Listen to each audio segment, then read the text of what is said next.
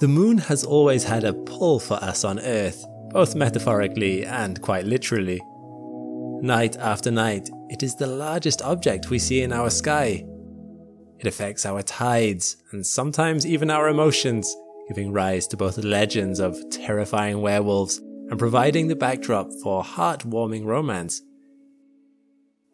But beyond its literary significance, it is widely recognized by most space agencies that the moon is the first stepping stone on humanity's way to colonizing the solar system. By developing colonies on our closest neighbor, scientists prepare themselves for some of the challenges that will be faced on further away missions like Mars. However, the last time people have walked on the surface of the moon was back in 1972 with the Apollo 17 mission. And while the moon is rich with opportunity, there are dangers there that we did not encounter during our first, all too brief foray. On its silent surface, hidden menaces lurk, imperceptible to the naked eye. I'm Alex McColgan, and you're listening to the Astrum Podcast. And today, we'll explore some of the new dangers astronauts will encounter on the moon, as well as explore some of the interesting solutions for how these challenges might be overcome. In the last couple of decades, lunar programs have recognized the moon to be full of resources that could be incredibly useful in building our first extraplanetary colonies. There are rare earth metals, helium-3, and probably most important of all, water ice. Water ice was first detected in 1998 when NASA's probe Lunar Prospector was surveying the polar regions and thought it spotted ice in some craters there.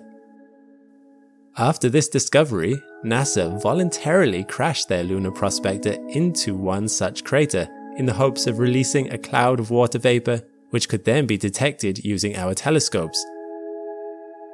10 years later, India's Chandrayaan-1 spacecraft, launched in 2008, also managed to detect water ice in the moon's north pole, further confirming the existence of this lunar treasure. Nowadays, a staggering 600 billion kilograms of water ice is estimated to be on our moon, roughly the same weight as 461 million cars. That's a lot of water. But how could such water be found on the moon, particularly as ice? Wouldn't it have evaporated out of space, particularly under the hot daytime temperatures? NASA's Lunar Reconnaissance mission recorded surface temperatures as high as 127 degrees Celsius on parts of the moon in direct sunlight. However, the key is in that phrase, direct sunlight. In the shadowed portion of the moon, temperatures can go as low as minus 240 degrees Celsius, which is more than cold enough to keep water frozen. These wildly fluctuating temperatures might still be a problem for water ice if it wasn't for an interesting feature of the moon's rotation. The moon has a low inclination to the plane of the ecliptic of the Earth around the Sun, with an inclination angle of 5 degrees. It is believed that billions of years ago, many comets containing water impacted on the moon's surface, allowing craters and depressions in the polar regions to aggregate water. Because of the moon's low inclination, some of these craters never saw sunlight for millions of years, allowing this aggregated water to freeze and remain untouched by sunlight. When the Lunar Reconnaissance Orbiter recorded temperatures in some of these permanently darkened polar craters, they were as low as minus 238 degrees Celsius at the moon's south pole and a staggering minus 247 degrees Celsius in one of the northern pole's craters. If we intend to colonize the moon, utilizing this water will be incredibly important. If we could collect this water ice, we could use it to produce oxygen and water, or even make fuel. However, collecting this water ice might be more challenging than you'd think, and I don't just mean the cold. There are bigger problems we'd have to face if we want to collect and use water ice and other resources from the poles. One of them is electricity. Because of the moon's low inclination, solar winds, mainly made of ions and electrons, pass by the polar regions and the terminator almost horizontally, hitting the crater's leeward. Once there, the negatively charged electrons, which are 1,000 times lighter than the positively charged ions, rush down into the crater's inside walls and bottom, causing these surfaces to become negatively charged. As the electrons rush down before the ions, a difference in charge is formed, causing an electric field to form. A negative charge is created at the bottom and inside walls of the crater, while a positive charge forms above until the positively charged ions are driven into this electric field by the electrons. As you can imagine, the most prominent separation between the two occurs at the crater's leeward, where the solar wind hits. This division between electrons and ions will eventually hit a critical level. Because of this effect, these areas could be charged up to hundreds of thousands of volts, which would have deadly consequences for an unwary explorer. But even if you avoid the poles, that might not be the end of the electrical problems you could encounter on the moon. Another occurs when combined with the fine surface dust of the moon, regolith. The moon has no magnetosphere, so any incoming solar wind directly hits its surface, causing the surface to become negatively charged, and the covering fine dust on the moon, regolith, becomes electrostatic. Regolith is a fine dust with sharp edges which can have abrasive effects. In fact, during the Apollo missions, it was reported that regolith would stick to everything due to its electrostatic charge. This could potentially damage spacesuits and instruments, which would be a huge problem. On top of that, regolith also causes some negative effects on health, causing red eyeness and cough as it can be highly toxic. Spacesuits in the Apollo missions were made of a material called woven Teflon, which attracted the electrostatic regolith and trapped it into its material. Woven Teflon can also cause a triboelectric effect, making the astronauts a medium between the negatively charged ground of the moon and the positively charged solar wind flowing above their head. This is similar to what happens when you rub your feet on a carpet and then touch the metal handle of a door, causing you to get a small electric shock. A laboratory experiment has even proved that woven Teflon, covered in a simulant regolith, was more prone to an electric arcing. Lunar exploration would be much less appealing if you were constantly getting electrically shocked.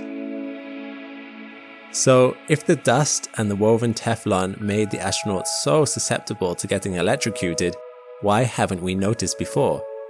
Wouldn't it have happened during the Apollo missions?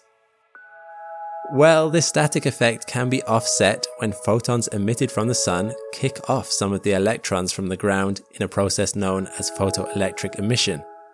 This causes the ground in direct sunlight to be more positively charged and balance the negative charges brought by the solar wind.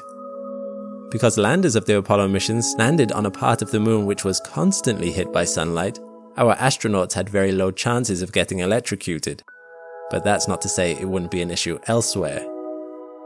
So how can we keep our astronauts safe from extreme temperatures, toxic dust that could potentially contaminate moon bases, and the high chances of astronauts getting electrocuted by up to hundreds of thousands of volts of electricity?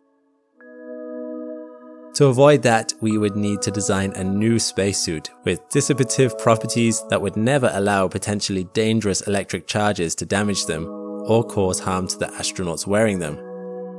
You might think a good insulating material is rubber, and you would be right, but this would have to be balanced against the extreme temperature fluctuations these suits would have to face.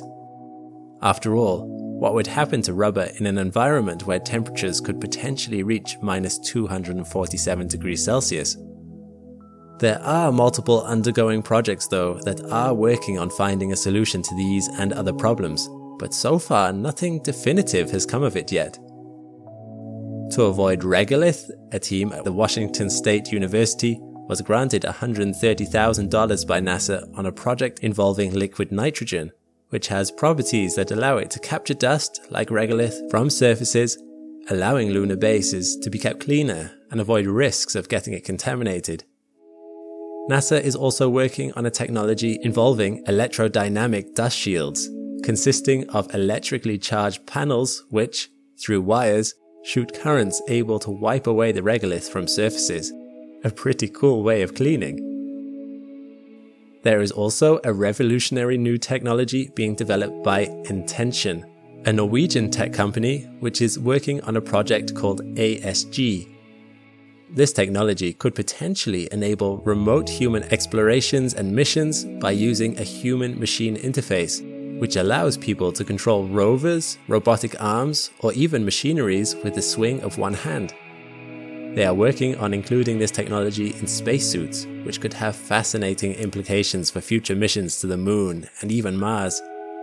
This would allow astronauts to stay safe inside bases while the machines are doing the job on the field. China, in collaboration with Russia and other countries, is planning to send 3 missions by 2029 called Chang'e 6, 7 and 8, which will be targeting the South Pole, where they plan to establish by 2030 a robotic station. The US also plans to have a lunar base by 2030 on the lunar South Pole with NASA's Artemis program.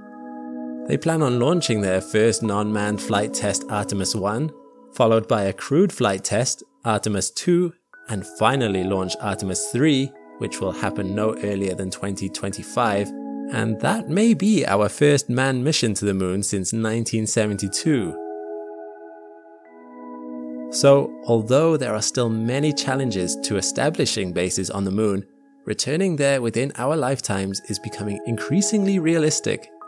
Any environment in space is dangerous, and the Moon is no exception. But as scientists continue to recognize and overcome these challenges, humanity will be able to take its first steps off our home planet. And once we have mastered the Moon, the wider solar system awaits with all its exciting planets and moons.